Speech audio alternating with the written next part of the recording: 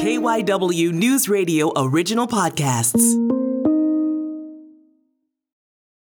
From KYW News Radio 103.9 FM, this is Flashpoint, shining light on the issues that matter to you in Philadelphia. Presented by the Gift of Life Donor Program. Organ donors save lives. I'm Denise Nakano, and this week on Flashpoint, deadly overdoses are up, intensifying the drug crisis in several Philadelphia neighborhoods. We are paying special attention to populations of color. And the spike in deaths based on a city report appear to be only made worse by the impact of the COVID-19 pandemic. Communities of color have typically had a harder time. Then, the journey of one woman who spent years in recovery and is now a community advocate. I spent 9 months in a recovery house, and having that support was so instrumental. And this week's Changemaker is working with the city's youth to become the next neighborhood peacemakers trained in harm reduction. Gardening is a spiritually refreshing, healing activity. It's a half hour you need to hear that could possibly save a life. Welcome back to Flashpoint. I'm Denise Nakano, and to talk about the spike in overdose deaths, especially in Black and Brown communities, we have Clayton Ruley, the Director of Community Outreach and Volunteer Services with Prevention Point, and Shannon Ash, who works on the front line of harm reduction throughout the city and is working to start her own nonprofit to help people in crisis. Clayton and Shannon, thanks so much for being here with us to talk about the ongoing drug epidemic in the city. Yeah, Thank you so much for having us. Now, this drug epidemic has made a critical shift during the pandemic. The latest information collected by the city in 2020 shows how Philadelphia's overdose crisis is changing, affecting more people of color. What have you seen on the front lines of your work? Shannon? Yeah, so we definitely have seen more people of color being part of the populations that we're serving, but also had to change some of the demographic. Fentanyl has been occurring in other drugs more frequently, and we believe that the increase in deaths among people in the brown and Black communities are closely tied to fentanyl being in other drugs, notably crack and also K2 synthetic marijuana. So people that are using those are opiate naive. So they don't use opiates. Typically, they're not overdose prevention educated. They're not prepared and ready for that. So that's not something that's typically or historically been present in their drug supply. And Clayton, what have you noticed about the changing demographic in the drug epidemic? And I say drugs as opposed to opioids because it's not just opioids we're talking about, right?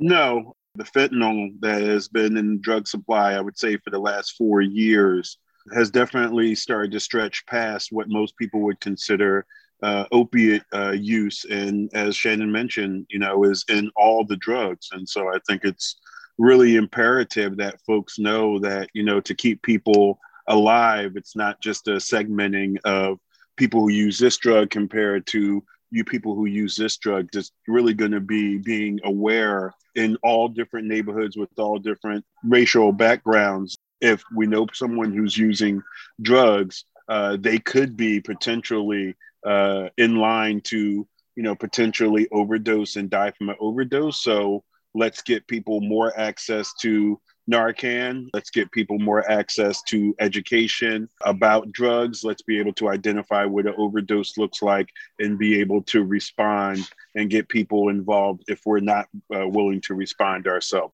Really important. And we've seen this uptick in fentanyl make this crisis even more dangerous and more deadly. I definitely think there was a us versus them mentality with a lot of people in communities, including communities of color, but certainly, communities that are ravaged by poverty and homelessness and all sorts of things that might separate a lot of folks from each other. I think it's, once again, imperative that folks know that we're all interconnected. And although we might think that our son or our grandson or our niece only smokes weed or only pops pills or only does, this type of drug that's harmless, if they're doing those drugs, there have been cases where fentanyl has been found. And, when fentanyl is around, it's 25 to 100% stronger than an opioid pain pill or a bag of heroin. And it can knock you down and it can be a fatal knockdown. Building awareness, which I know, Shannon does in her outreach, and I know Prevention Point has done ever increasingly in communities of color. and actually having open ears as a person receiving that outreach is really important right now. Yeah, these underserved communities have really been ravaged in the past year. Overdose deaths among white residents dropped by 7% in 2020, while deaths among Black Philadelphians jumped by 30%, and deaths among those in the Latinx community went up by nearly 6%. So how has the pandemic fueled the increase in overdose deaths? I think one of the biggest things is people lost jobs. And when people don't have something productive to focus on, it can be really detrimental for them. And there was reduced access to services. So the help that was there in place was then people weren't able to get to. And more people, of course, are isolated during this time. Right. And we know that isolation is a factor in drug use. So support and feeling connected to others is a huge protective factor in terms of not using substances. Now, on the other side of this, how has the pandemic caused obstacles in both of your work in harm reduction and also outreach? Yes. So I would say, first off, it's only magnified not only for the participants we work with, but for us as providers of services, what has already been around, which is, I think, a disconnect between what we know works and what people are willing to oftentimes give allowance to happening. That gap, certainly didn't get smaller during the pandemic. So in some cases, certain things stayed the same. And in other cases, it got absolutely worse. The connection between people receiving services outside of Prevention Point, which stayed open for the entirety of the pandemic, was night and day. Places that folks used to go to for daytime engagement and for medical services and for other social services. Every factor that you can think of was affected by COVID. It was a challenge to be out there, but knowing that we were in positions to help folks who oftentimes already didn't have and now had even less was something that we, wanted to do. And we're certainly proud to have done it and been helpful. And it looks like we are, at the end of a very long and dark tunnel. We saw how we used harm reduction as far as mask wearing and washing our hands and social distancing. Why can't we understand that when it comes to people who use drugs, fentanyl test strips, giving people access to Narcan, giving people access to clean materials so they can do whatever they're already doing safely as possible so they don't contract disease and possibly die, is something that we need to reach out and start doing more often as well. Yeah, the work really has been critical in administering naloxone and then also giving out those fentanyl test strips. So just if I could elaborate on the test strips for a minute. Fentanyl testing strips are so amazing because you can test any substance for the presence of fentanyl. So it can be anything, weed, pills, powder, liquid, doesn't matter. You can test it and it will let you know within 30 seconds to a minute if it's positive for fentanyl. They're just such a crucial tool in overdose prevention and something that I think we can really use on a wider scale to have people be more educated about the decisions they're making. Now, there's been a widespread stigma regarding substance use disorder. It's always been there. How have racial disparities played a role in people getting the help they need or not getting that help? Well, we certainly know that people trying to access treatment in communities of color have typically had a harder time.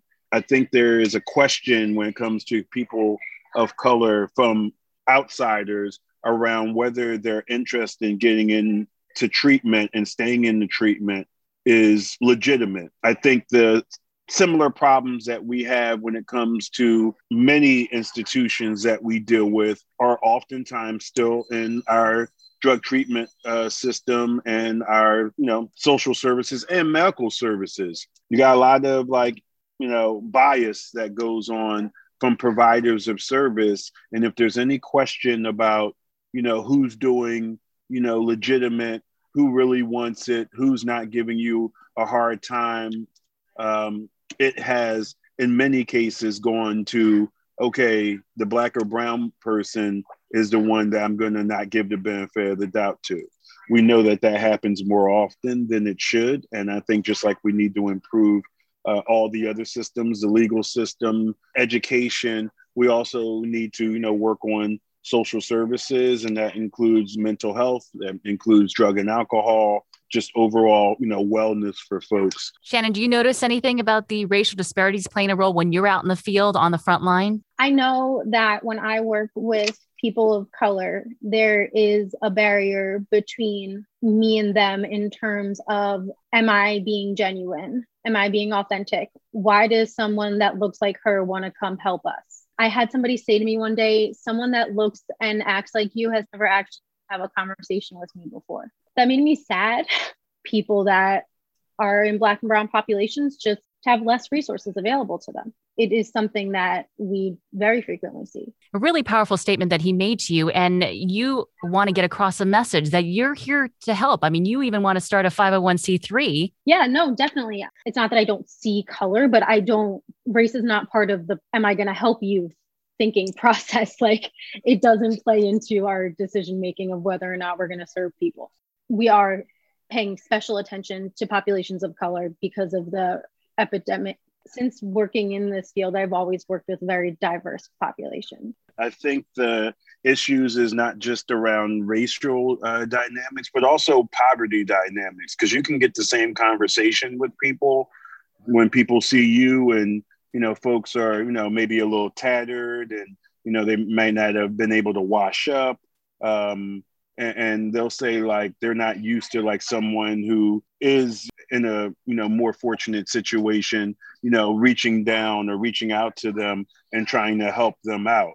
So we also have to think about the issues of poverty surrounding these circumstances, and also think about the issue sometimes, particularly when you're talking about our brown communities, the language barriers sometimes to accessing services and whether those services are being promoted, particularly in Spanish, but also in other languages, depending on what neighborhood you have, and getting either organizations like Prevention Point able to do more outreach in those communities, which we certainly work with many partners, but also empowering communities and agencies in those communities that already have those connections to try to take a little piece of harm reduction with them into their service provisions. The message oftentimes comes at a more genuine level with a lot of folks when it's coming from people that speak their language and look like them. Some groups of people not only have the racial aspect, but they have the poverty aspect and the language aspect.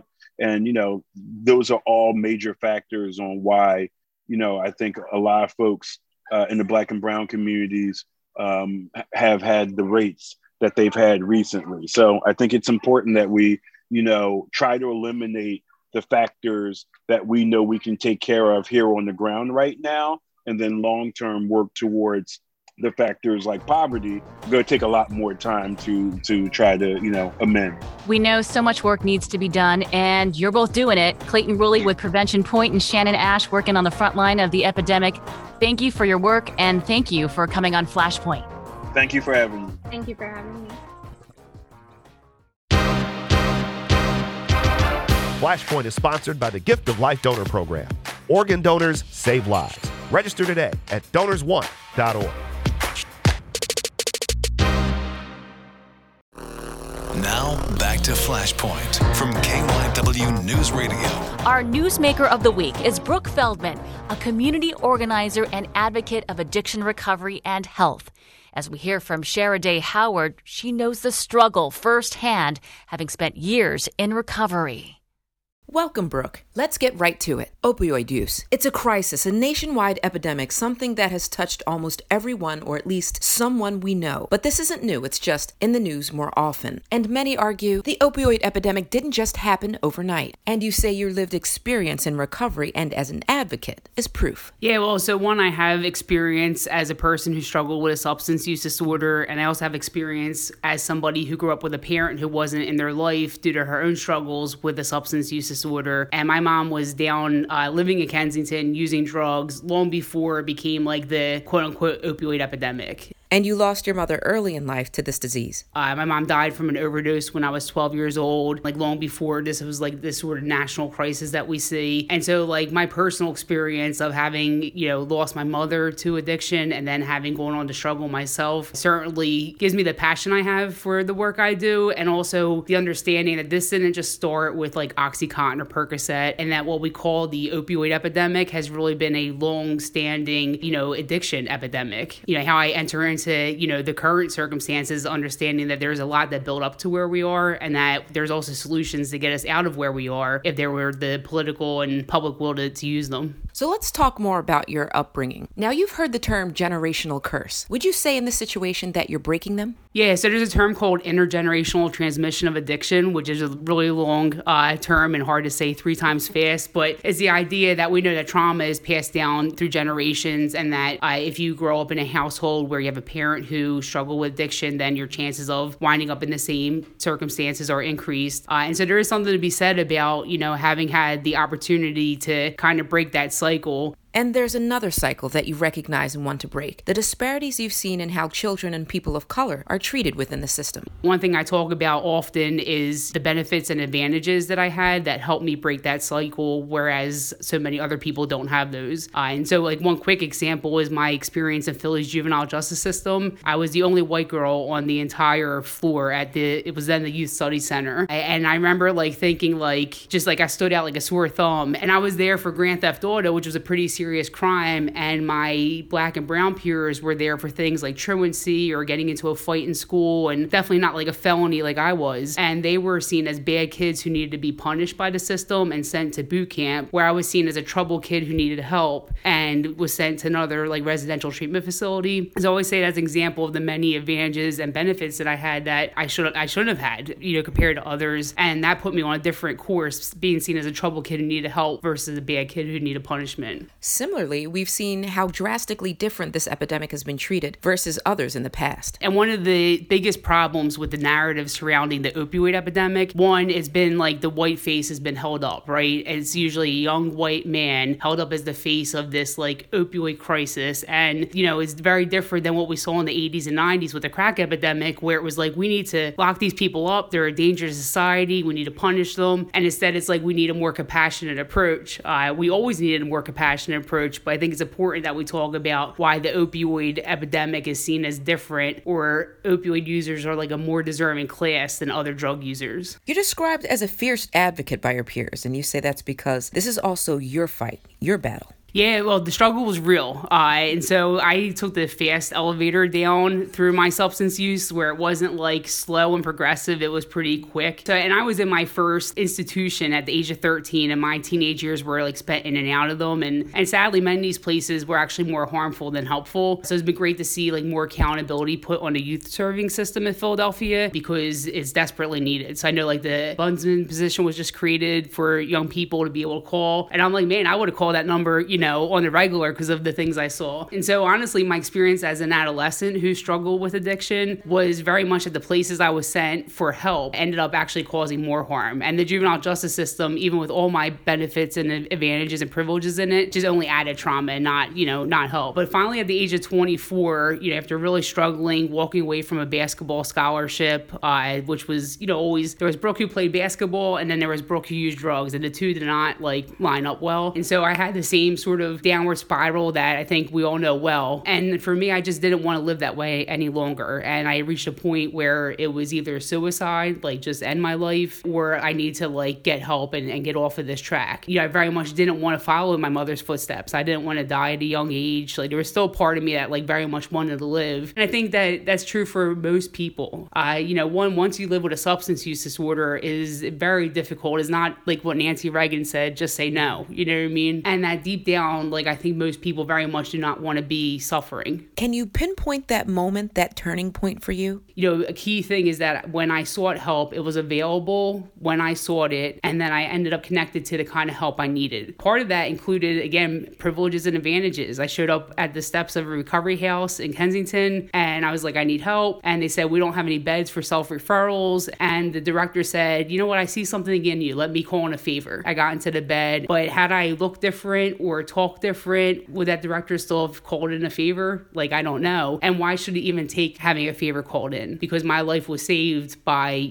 sort of a favor where, what about the next person? You say your recovery hinged on safe spaces and the feeling of security in the process. And a lot of that was provided by recovery homes, which are often very controversial. Yeah, I mean, it's really important, like just safety, shelter, food, just like what we all need in order to survive as human beings. And so if somebody doesn't have safe and stable housing, this idea of being able to find wellness in their life and find recovery, whatever that means for the person, is really difficult, like without having a home. So it's like a very basic thing that people need. And so recovery houses have been and currently still are sort of like a default layer of care in our system, so people can focus on what it is that they need to do to find recovery. I hated living with 16 women at the time. I was like, get me out of here. But when I look back, I spent 9 months in a recovery house in the beginning of my journey, and having that support was so instrumental. Additionally, you say that recovery homes are key to healing, but so are safe places, and that can come in many forms, some more controversial than others. Currently, I'm focused on getting syringe service programs legalized in Pennsylvania. We are in the minority of states where syringe service programs are considered illegal. We know that they reduce the risk of overdose death by giving out naloxone and training people on how to prevent overdose death. We know that they make people more likely to enter into treatment if they engage, that someone who comes into a syringe service program is 5 times more likely to enter into treatment than someone who did not. So it's an access point. And you say your recovery in work is effective because it stems from access, experience, but also compassion. What's your message to those listening now? I think just giving people hope. We're so beaten down that we don't have hope that things are going to get better. Beyond anything else, it's really just about love, compassion, empathy. But it's like about loving people right where they're at with no expectations. And people can feel that. If they see other people love and care about them, then sometimes that's enough for someone to love and care about themselves again. Just enough to make positive changes in their life. Indeed, a little compassion goes a long way. Thank you so much for coming, Brooke. If you're considering home care for yourself or a loved one, Patriot Home Care makes it easy with a caring and compassionate staff. Don't be overwhelmed by all the choices. Let Patriot Home Care help. Patriot Home Care is growing with offices throughout Philadelphia and now in Delaware. Patriot is accepting caregivers and new clients virtually as well. At Patriot, you will love what you do and feel rewarded by taking care of people who need your help. Patriot also offers some of the area's best pay, benefits, and a $600 sign-on bonus to new caregivers. Visit patriothomecare.org. The Philly Rising Changemaker of the Week is presented by Patriot Home Care. Welcome back to Flashpoint. I'm Denise Nakano. This week's Changemaker is More Ali El, a neighborhood organizer with Urban Creators, one of several local groups working with the city to prevent overdoses in communities of color. He's in the middle of a recruitment campaign to hire youth as Why Not Peacemakers to train in harm reduction so they can go out in the community and become recovery advocates. Here's KYW's Antoinette Lee. So I stopped by the Urban Creators headquarters on an 80-degree weather day. One of those days where it's so hot your clothes are sticking to you.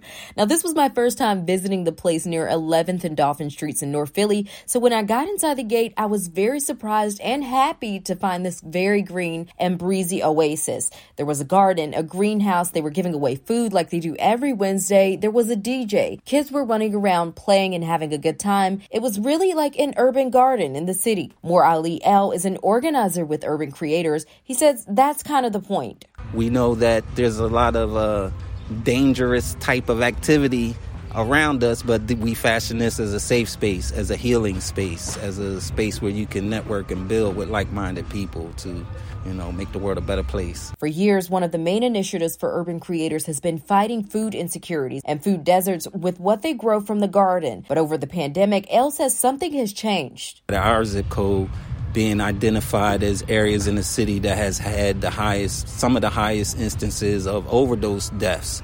That's something that the African American community doesn't really think about that or is aware of that. We see it as a quote unquote foreign problem. That's what they're dealing with up in Kensington. However, if you look at the statistics, those of us that are paying attention, we know that it's happening here. It's just that we're not talking about it, and it's not being publicized. So now this group is planning to expand their work to tackling addiction, illnesses, and harm reduction more head-on, since they already have boots on the ground in the neighborhood. We don't directly deal with people who are experiencing drug addiction themselves in terms of services for their addiction or support for that, but they come to us for the other stuff, and that is harm reduction in essence. Elle says urban creators plan to leverage their position as a community resource hub with a new initiative called Peacemakers. These are paid part-time positions for young people to learn about the issues surrounding addiction and how to organize and do outreach around it. There's something that's causing that, and that's causing other problems. So if we can help make sure that you got food or a place to take a break from the concrete jungle or meet some good people, hear some good music, get your hands. Gardening is a spiritually refreshing, healing activity. So all those things is harm reduction. Elle says he especially hopes young people from the neighborhood will consider the opportunity as a chance to help their community while earning some money. You can find out more about urban creators and their Peacemaker initiative at urbancreators.org or stop by 11th and Dolphin Streets on a Wednesday. That'll do it for this week's edition of Flashpoint. I'll leave you with this anonymous quote. I'm not telling you it's going to be easy. I'm telling you it's going to be worth it. For Sheriday Howard, Antoinette Lee, and our producer Ariane Fulcher, I'm Denise Nakano. It's great having you with us. And remember, life's an adventure. Thanks for joining me on this journey. Flashpoint is a production of KYW News Radio 103.9 FM. For more, go to kywnewsradio.com/flashpoint and subscribe to the Flashpoint podcast wherever you get your shows. Presented by the Gift of Life Donor Program. Organ donors save lives.